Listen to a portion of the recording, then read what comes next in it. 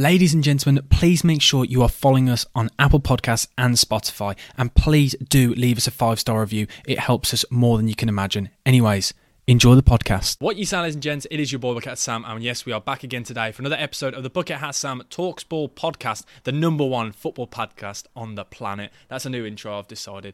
And today we are here, a one-on-one, a solo episode for Ben. How you doing, mate? Yeah, I'm all right, mate. Are you? Yes, I'm not too bad. His shirt, by the way, is absolutely stunning, an absolute steal as well. Can you just let everyone know how much it cost as well? £25. £25. And if audio listeners, he's wearing an absolutely banging Sweden home shirt. It is really nice, and I have to admit, I probably will purchase it.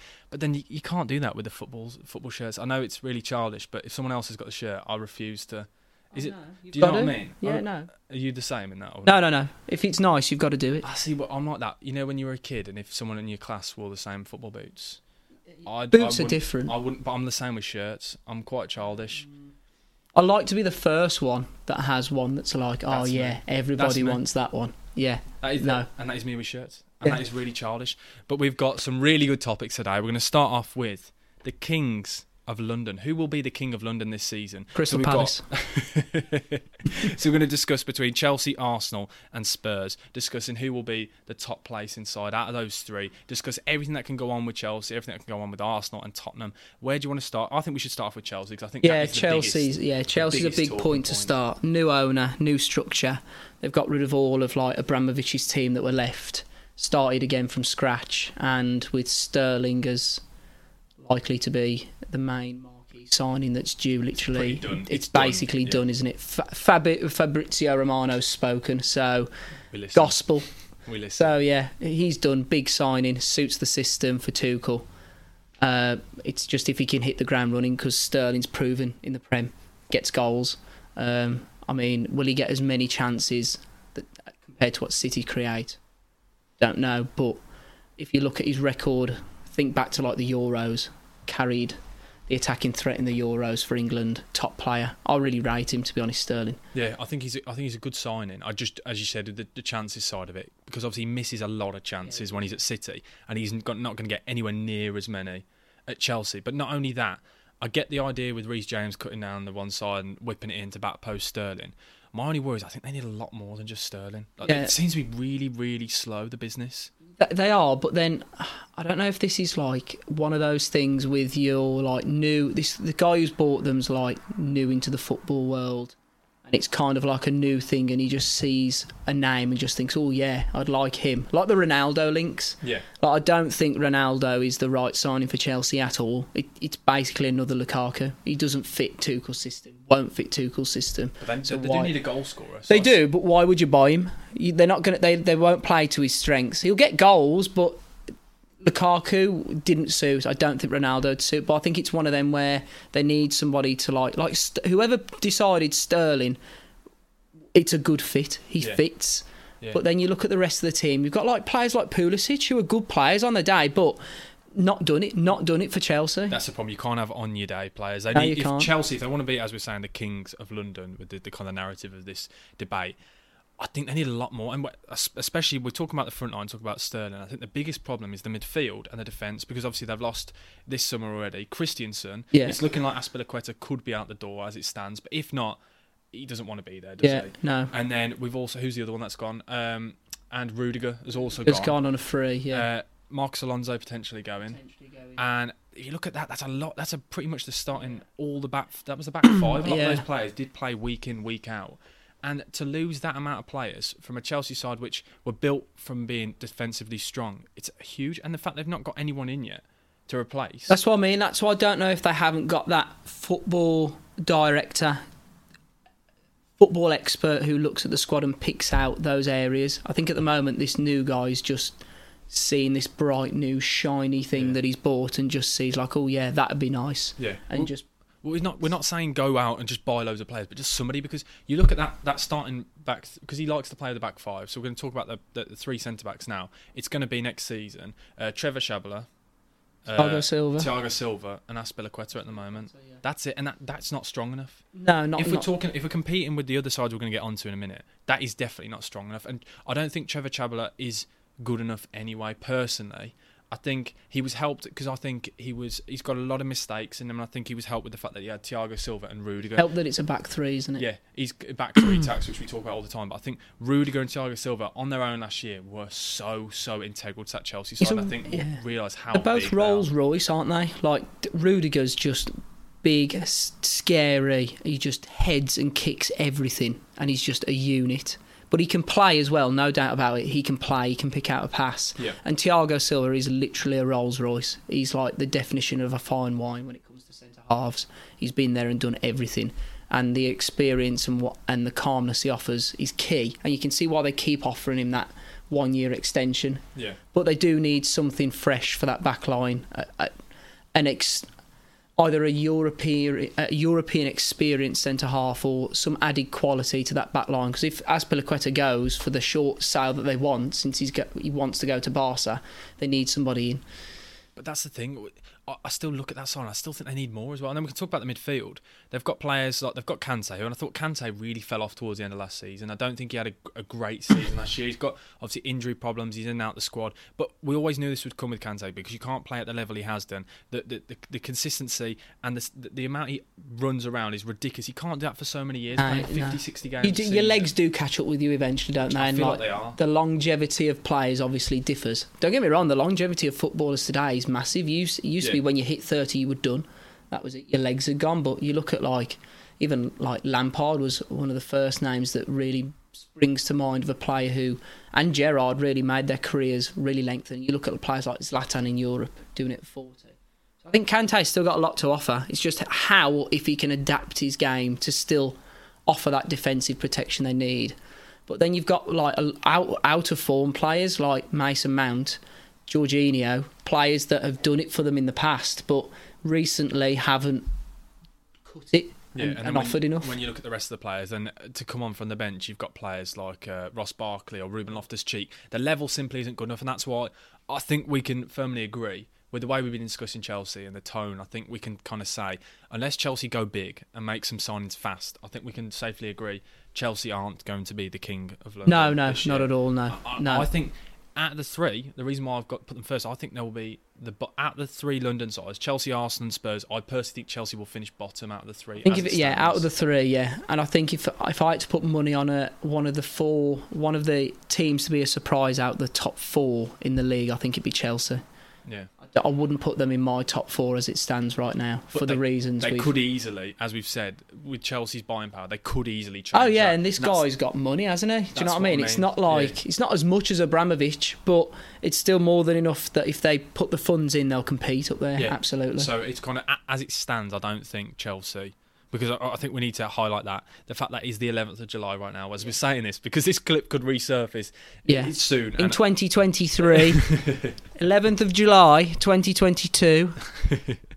Okay, then we'll move then straight on to Arsenal. What we're making at Arsenal, good business, isn't it, so far? Good business. The Gabriel Jesus signing makes sense. The bloke they signed from Portugal, I don't really know much about him. It looks tidy though. A lot of players coming from Portugal at the moment do well, don't they? They look like it looks like the place to go for the market for the upcoming players at the moment. They're producing good players, aren't they? And like another one's gone to PSG, hasn't he? Another young lad, Portuguese lad's gone to PSG. Yeah. You look at like Wolves and stuff in the past, they've always gone over there to do their business. And you look at players like Neves, it's proven it's a good pool to get your talent from. And they've picked up a few, really. I don't think that, like, you look back at last season, like that Lokonga, I don't think he was a bad signing, really. I think players just take time to adjust to the Premier League, but he looks like a solid buy for a young player to add to Arsenal, and I think he'll offer as well. I feel like they've finally replaced Aubameyang's goals with Gabriel Jesus. We've spoken about that in the past, that me and Mike probably will be listening to this part about Arsenal turning it up. We discussed and we had quite a few debates where I said I still thought it was wrong to sell Aubameyang. As much as he may be a trouble in the dressing room, goals win you games, and they had no other goal scorer in the side. Yeah. And I get why a lot of people gave me stick for it, but at the end of the day, it was goals. And Saka chipped in with a lot. The wingers chipped in with a lot. Martinelli helped. Odegaard, Smith Rowe, those players, but they didn't have an out-and-out number 9 who could score. And I know Gabriel Jesus has played on the wing and things, but I think that's a huge signing. But I still do worry for them with the fact that they've now got Europe. That is the only thing. We saw them last year. They bottled it, to quote, and I'm going to put it in quotations because that phrase does wind up a lot of people. But at the end of the day, they did fall out of place. They really should have got top 4. It was nailed on for them. At one point, they could have got top 3. Yeah, it was a lot with 12 games to go, to be fair, because that was the real talking point, wasn't it, where it came up and it was like, it's Arsenal. 12 games is a lot of football, like, ridiculous. But you're right, they should have really got that top 4 finish, and it'll be interesting. But like we've said before, like the first time I was on, how do Arsenal play the season? Do they challenge for the top 4, or have they got to find a way to stretch that squad to compete with the European competition and the Premier League demand? And do they look at things like an FA Cup run as well, which they've got success in the past, in more recent times? I don't think they've got the squad to spread across all of them. They really have to think about the game plan. Obviously, I think at the end of the day, the Premier League is getting top 4 is vital for Arsenal because the pull on players and things like that. Yeah, it opens up. It's the next gateway. And they've got a chance with clubs like Man United and other clubs right now. And we just spoke about Chelsea looking out of sort. This could be a good time for them to try and nail on to getting that top 4. But then it would then be to the detriment of the other cup competitions because they don't have the depth in the squad. The strength and depth isn't there. When you look at players like Tomiyasu, when Tomiyasu was injured, Cedric was playing, and Cedric isn't good. Tierney's a big miss for them as well when he's not in, and he's never fit. But when he plays, he looks top draw, doesn't he? And I mean, I had questions about him when he came from Scotland over, but he has. When he's played, he's looked like a good fit for them. Yeah. But they either need to now pick up 1 or 2 more top quality, as in to replace what they've already got in that 11, or do they pick up a couple more that are like for the future or ready-made but know that these players are going to be adding to that squad? Yeah, because I think now that moves on quite nicely. I think they need to take the Spurs attitude, where Spurs this season, the reason why I'm really excited about Spurs is before, when we look at what they've done in the past, they've replaced players. They're actually adding to that squad now. They're adding to compete with first-team players, and we've never seen Spurs do that. Spurs usually buy a player to fill a gap. Every time it's to fill a void. They tried to Ericsson wanted out, so they tried to buy a player in like Lascelles, so replacing him and like attacking midfielder role. And they've done that in the past throughout their time. They've always tried to find a second striker, and they've got that with Richarlison. Richarlison, who we said can operate in the front 3. I'm really excited to see how Spurs have really taken this chance, and you can see quite clearly they're backing themselves with the increased investment in the club and the increased spending. I think it's the manager. It's seriously got to back Conte though, because we've seen Conte. He's a serial winner. He does it, but everything has to be on his terms. And yes, it's probably short term. And a lot of people keep saying to me, "Oh, Conte, it's not great. It's because it's short term." But who cares if it's short term? If they're going to win a trophy, which they will do under Conte. You ask Spurs fans right now, Conte goes in 18 months, but you win a trophy, or you can keep a long-term manager but still win nothing. Every single football fan should take trophies. They will. That's what you're in football for. Because you look at a cup run or something as simple as that. Like Conte knows exactly what he's doing. He's a great manager. He's a serial winner, and it's not the most attractive style of play at times. It's effective. It's effective football, and I really like it. And I got a lot of stick on here because I think I do overrate him sometimes. I sometimes say potentially he should be argued as one of the top 2 greatest managers in Premier League. Like when you look at what he could do in right now, he should be pushing with the likes of Klopp. he's got to be up there because he doesn't get. I don't think I think he's discussed in saying, "Oh, he's one of the 2." But I realise what I just said. Then I meant to say not of all time, the top 2 best right now. Yeah, but you say Klopp and Pep, but no one ever even puts Conte on that level. It's just he's in the mix. So I think he really is competing. I think he's got to prove it though to be in the mix, hasn't he? If you look at Liverpool with Klopp and Pep with City, they've done it for a long time, haven't they? Competing between the 2 of them, and they have seen off other managers like Jose. Yeah, they've seen them off, but I think effective, and it's every player knows that job in that team, and there's no people to carry in that team. If you don't work or you're not doing your bit, you get dragged with Conte. Yeah. And that's the thing. It's so cutthroat, but it's effective. It wins games, and that's what Spurs have needed. They've had too many managers, and I think this is why Jose almost didn't get the backing he should have, because Jose is a similar kind in the way that it's a system. Yeah. Players are bought to fit that system. If you don't fit that system, you're not involved. They didn't back him, did they? But they didn't back him, whereas this time they're backing Conte, because Conte ultimately said, if not, I'm going to walk. Yeah. So they had to. But I think the business is good. Like people like Perisic, who he's had at Inter Milan, know the system inside and out already. Yes, he's a bit older, but the actual quality is still there. When you're looking for somebody who's coming into the dressing room to add and put over your ideas, he's a good start, and he's a free agent. Yeah, he's 33, but he's been in the top European leagues for a long time now, and it was only like a few years ago he was still doing it at the Euros and things, wasn't he? Yeah, great. Bow-footed. He's a great player, isn't he? When you think about that kind of addition, though, that he could be a squad player. Obviously, he might start a lot of games, but at the end of the day, he's just been brought in as a squad player to add to it, and that's what I'm saying. That Tottenham have never topped up the squad like this, where they've just gone, okay, and it's little things like they've got Højbjerg, who I think is a decent player, but they've gone and added Basuma now, so they've got 2 top quality holding midfielders. Throw Bentancur in there, who again is another one that fits the system. He's in that spine to fit the system. Then Richarlison, we can talk about Richarlison all day. I think that was such an unnecessary.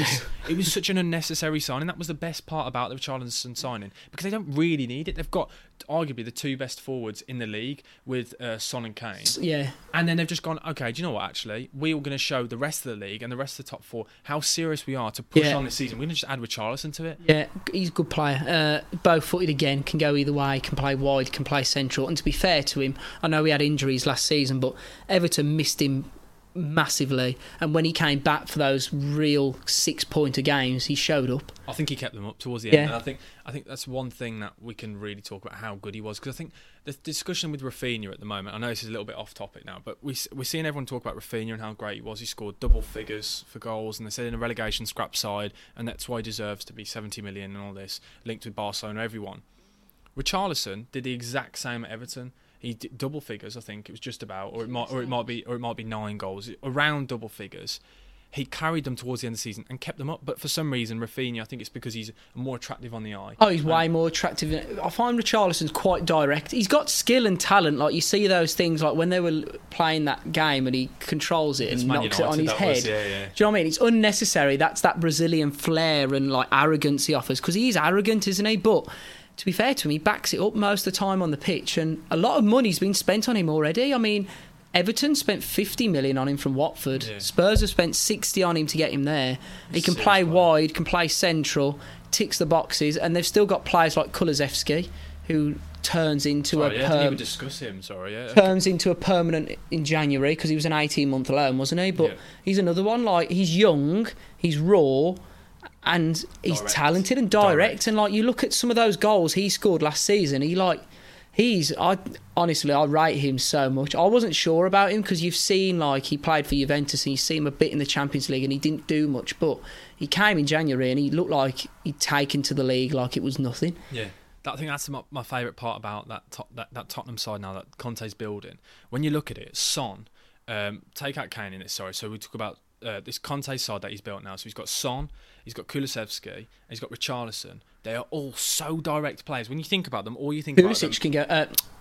Perisic can go in the front line as well. Perisic can go in the front line, he can play at wing back. Or as a wing back. They're all just so direct. It is going to be just gung-ho. We're going to counter every side and be so fast. There's pace. And it's just direct, and it's everything towards goal, because at the end of the day, you can talk about players like Rafinha and all these really good, tricky wingers, but you want goals, and it's really simple, this game of football. Yeah, we can talk about it all day. No, it is. That is what they've got now.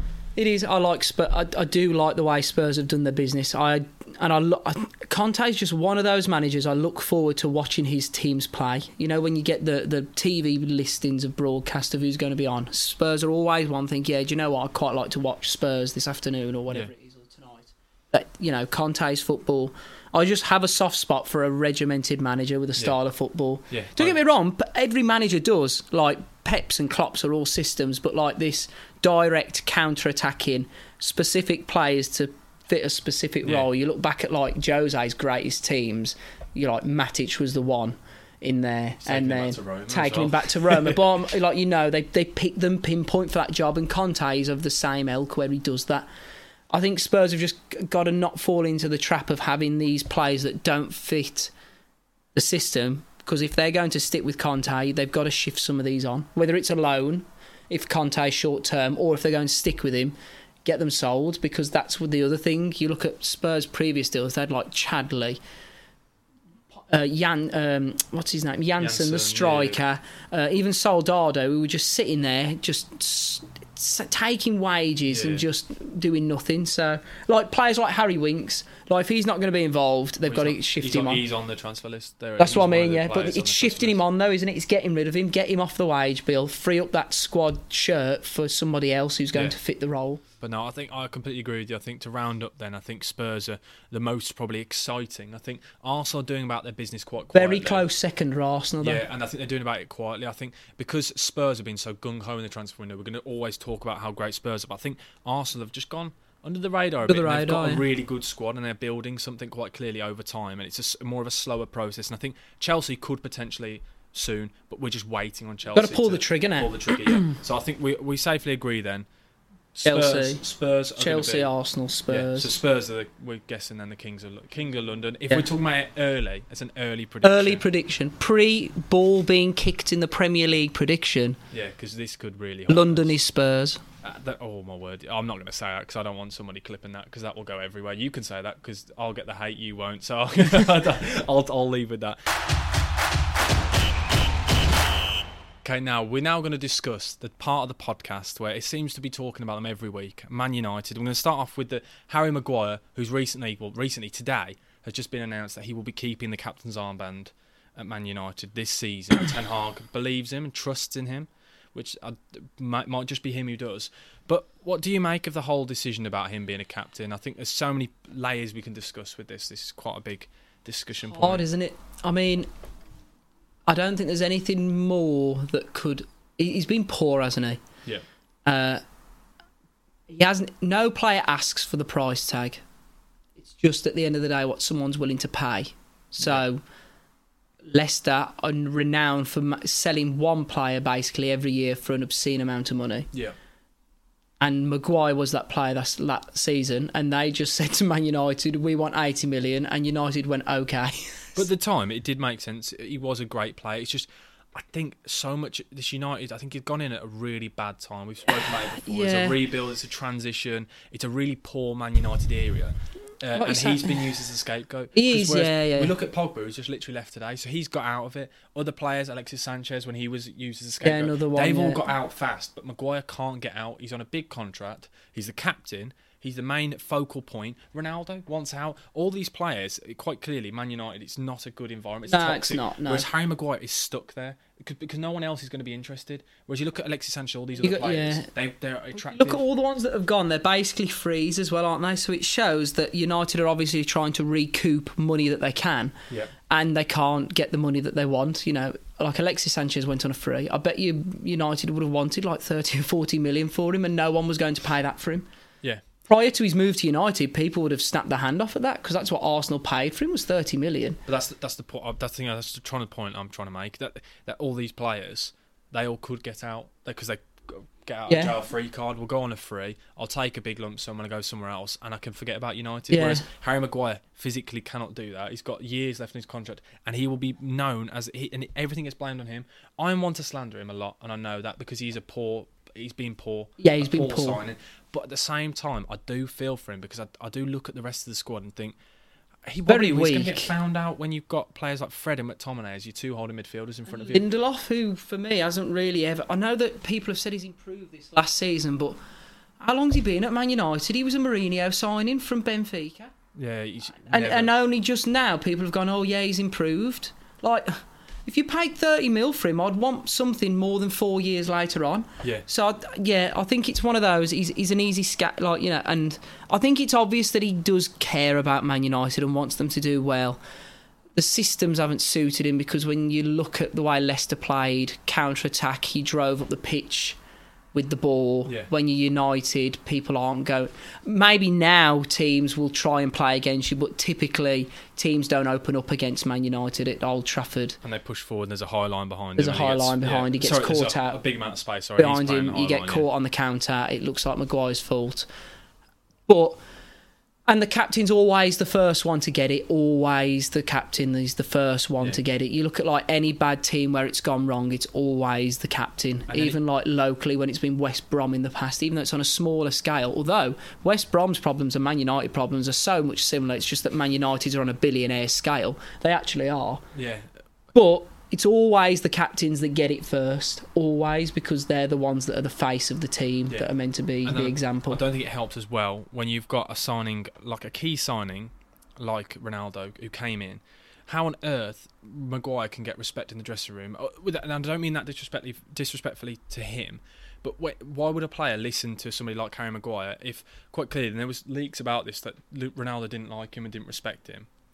How on earth can people look up to him? It's too many egos, isn't it? And that's the problem with Man United signings. They haven't built a squad, and it's a group of individuals. And I feel like Harry Maguire, yes, has not worked out, but I just really think the tools around him and the way it's all been put together just has not worked. It hasn't helped him. And I think if you were to take the captain's armband away from him, I can only imagine it would get worse. Because, you might as well release him. Yeah, because you're saying to him, you're not good enough, mate. Yeah, you're not good enough to be captain, but we can't get rid of you, so we'll just keep playing you every week because we've got no other choice. At which point you might as well just say your contract's worth 20 million, just take it and leave. Yeah. But they won't. But yeah, so I think they couldn't afford to. And I think Ten Hag does come across as one of those that could put an arm round a player.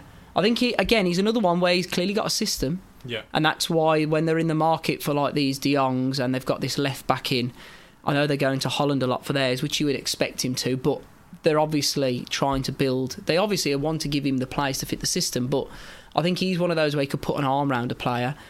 Or he's gone the other way and he's just told him, like, Harry, mate, you've got to shape up, otherwise you're out. Yeah. Either way, there's got to be a change. And I've spoken about this before. I think the pressure on the board with a signing like that, it's an asset at the end of the day because Man United is run as a business, and I don't think you can drop a player like that or say you want out because the value of the asset depreciates too much. Because at the end of the day, I know it's a harsh way of looking at it, but footballers are assets to these businesses, so it does make sense, and I really do worry for him and feel for him. So I never thought I'd say this. I feel like I've a complete U-turn here on Harry Maguire. I just think I try to look at it and step back and look at it as a whole situation. I just think it's just not worked out for him, but I don't think he's been helped by Man United or the team around and it's him. one of them.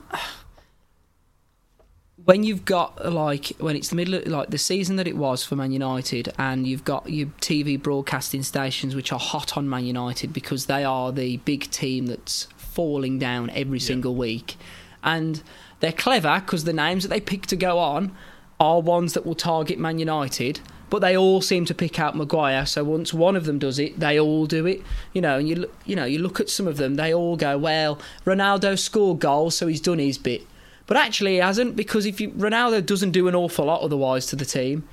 Yeah. Would you argue Ronaldo's made Man United worse? Quite possibly, if you look at their worst Premier League season finish. Yeah, and as much as I love Ronaldo and he's a great player and he's an amazing goal scorer, but has he improved them?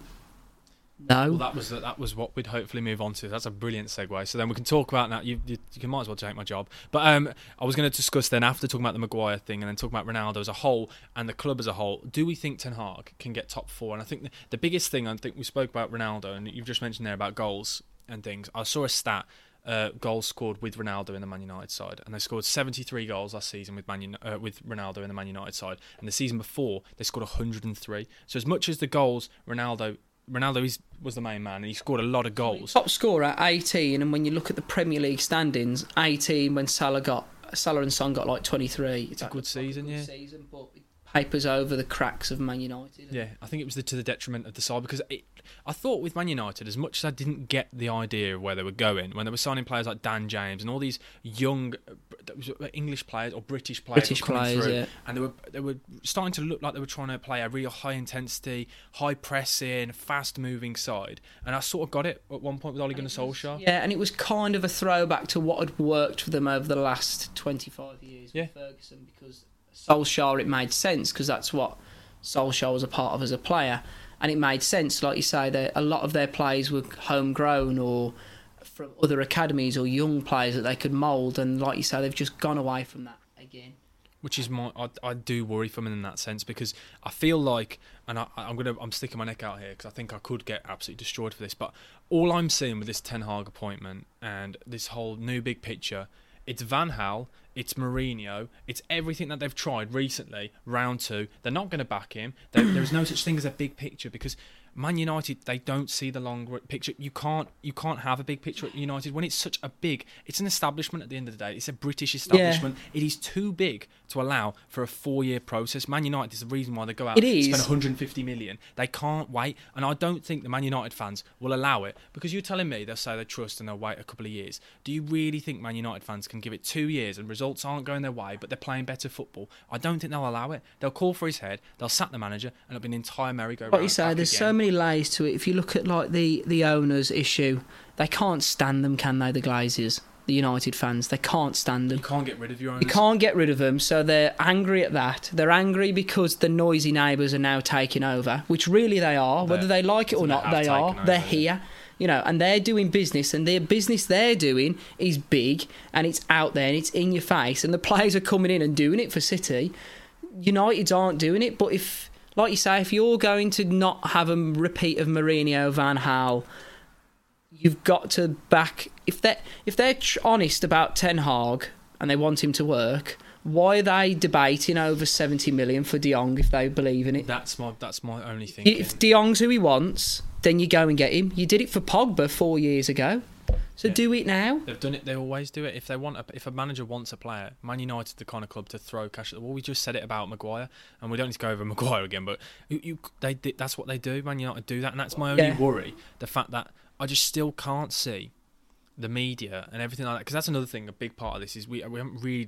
I know you mentioned briefly about Man United and the media, but I think we've allowed Arteta a few years, and we're seeing where it's going. If we can use it as a parallel, I don't think. If Ten Hag is doing similar job to what Arteta's doing, finishing 8th the one season, but things are improving, he can see improvement. I don't think Man United fans will allow that. No, they won't. But I think it's a generational thing, right? So if you look at anybody our age who's a Man United fan, they've only ever seen them win. Yeah. When I was growing up, United won everything. They're now suddenly not. And it's not like it's been a gradual thing, like where maybe Arsenal's was to a point. They'd slowly weren't in the title picture. They were fighting for top 4 and were there, and then the top 4 became harder and they dropped down a little bit. Yep. United's is just literally off the edge of a cliff. They won that last league title with Ferguson.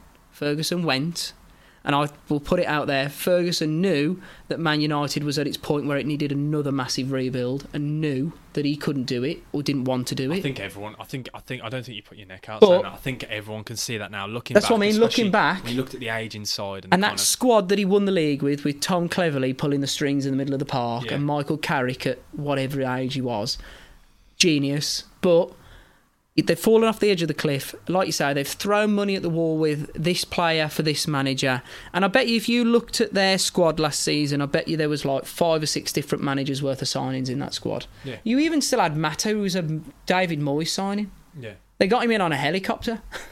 Yeah, it is crazy. But what I mean is with Ten Hag, if they're going to throw money at the wall, at least do it for the players that he wants, so he can at least try to implement his system fully. I still don't think they can. I don't think they can. But if you're going to go for it, a lot of them they are. Yeah, it's all big marquee, big marketing, poster boys, signings, Pogba and all that. Yeah, that's the thing. And I'd love to see United try and compete because I want the Premier League at the top to be as competitive as it can be. And as much as we laugh and joke, and it's nice to see one of the big boys falling out of place, at the end of the day, I would prefer if United were up there with the rest of them. I want to see a lot of competition. I want to see 7 competing. If you've got 7 competing for the Premier League title, then that's unreal, isn't it? I mean, you go back a couple of seasons, like around the Leicester time, Spurs were up there, weren't they, as well? And it was like great games week in, week out. And then you throw Leicester in there, which was a complete anomaly. It'll never happen again with the way football's going. But you threw that in there and you're like, wow, every single week. Whereas, to be fair, you're right, at the moment, the league it's how does City get on? How do Liverpool get on? It's a two-horse race. And it's not, and I'm not saying that the season wasn't interesting because the season was absolutely brilliant. That end of the season was one of the greatest. Oh yeah. I think and I said it before, if that Aguero moment hadn't happened, that would be the best Premier League moment. By far the best ending to a season.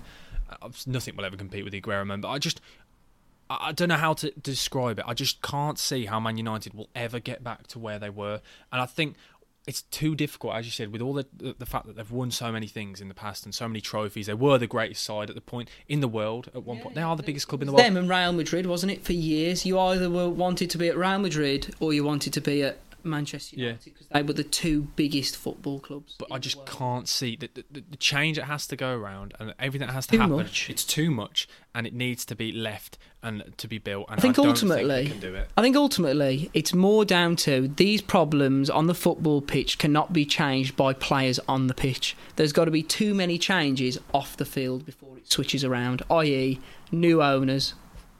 Basically, you can't. Doesn't matter how many 80 million you want to spend on the pitch until they're gone, which it doesn't seem like they're going to shift anytime soon. Then even then, we moan about the owners. Sorry to cut you up there. We talk about the owners. I don't think the owners are the biggest problem. I think a lot of it's the scouting network, because the owners don't make the decision on who the signs. They've given them the cash. At the end of the day, you look back, they have spent big. They have. I know we can say, and I'm slightly contradicting myself, my point that I made before about the poster boys. But at the end of the day, that Pogba signing we all thought was going to work. We look back at some of the signings they've made. Cavani, we thought that would work. Ronaldo, we thought that would work. Jadon Sancho, they have thrown money at this team. They have, and I'm not disputing their backing, but I just think the animosity around the club that they offer, is it, when you weigh it up, yes, they put money in, but the fans absolutely hate them. Yeah. It's just toxic from the start, isn't it? You know, think about how many protests and stuff they've had in the ground, outside the ground, matches being delayed, all because of these owners. It affects the players, it affects the managers. You know, until you can change that football club culture, it won't change. It won't. I agree, and I think to tie it all up again, come back to the start. I don't think they can get top four. No. And if they did, Ten Hag is a genius, and I will take back I'll probably say that's probably the best achievement of this season, even if Klopp won the league. Back to Jose Mourinho when he said, finishing second with this Man United team is one of my best. Yeah, I think top four now. Achievements. I think top four for United would be an insane season if they can make Europa League, and if they can. I think what they should focus on this season is, rather than trying to qualify through the top four, is winning this Europa League. They got in just by the scrape of their team at the end. Focus on the Europa League, try and win it. They fell at the final hurdle last time. Go for it. Get into the Champions League football, and then they can build. Because then again, because I don't think the pull power needs will ever change at United for years to come. Generations, I don't think will ever. It's one of them where it's established, isn't it? It's like Real Madrid. It's always going to be there. You know, people just know Man United. Even people who don't know football know Man United. I think there's only a few clubs. I think it's literally Bayern Munich, Real Madrid, Barcelona, and Man United, in my opinion, the four sides. You might put Liverpool in there as potentially, potentially are on the cusp. On the cusp, aren't they? Yeah, only because of recent time, because of how. But when you think back to the early 2010s, where they weren't at the best at all, Liverpool, but they were another one. If you think about the comparison to United's downfall, Liverpool dropped, and a couple of times they had spikes where they competed, like that Brendan Rodgers season, and they had that season. I always remember the game where they did beat United at Old Trafford in that Liverpool grey shirt. Yeah, I know the one you're about. Like 09-010, where they were up there with Dirk Kuyt and Torres and Gerrard playing off him. But apart from that, Liverpool were nowhere to be seen, were they? But they've built, and they've had new owners, new owner, bought Klopp in, structure from start to bottom. With a manager, with backing. Trusting a process. That's the point. I think that is the grand scheme of things. I think you can get the point we're trying to make with United. I think we've just got to trust the process. And I think that's the perfect ending. United won't make top four is basically what we've said. Yeah. We've also said Tottenham, King of London, and Maguire, not really much to say. It's a 50-50. I can see why you wouldn't want him as your captain, and we can see why he is. I think this season's the biggest one of his career so far. I think he has a poor season. It could well be the real downfall and demise of Harry Maguire. I think he'll have to leave Man United. I don't think he'll be in one of those top bracket of Premier League teams. He will have to do maybe, and this is no disrespect to like a Leicester or Everton, a Crystal Palace, or then he needs to go back to a team like that, rebuild his reputation, or ultimately you'll never see him recover. Yeah, 100%. I completely agree, and I think that's a fitting way Fitting to end. ending. Cheers for coming on and the solo podcast. How'd you find it? Buzzing. Second appearance. Going for the hat trick. Yeah. Going for the hat trick soon. We'll wait and see. We'll wait and see to get the hat trick. Yeah. But no, cheers for listening, guys. Please do smash the like button and do subscribe if you're watching on YouTube. If you're listening to us on Spotify or Apple Podcasts or any other provider, please do drop us a 5-star review. It helps us more than you can imagine. And tap the notifications on because we want to see that every week. You want to be listening. Come on. You know it is. Every Tuesday at 6. We will see you again next week. Ben, thank you for being on again. And hopefully everyone has a good week and their teams do well in pre-season friendlies because West Brom lost 2-0. Anyway, thank you. Bucket Sam, over and out. Good baby. Goodbye.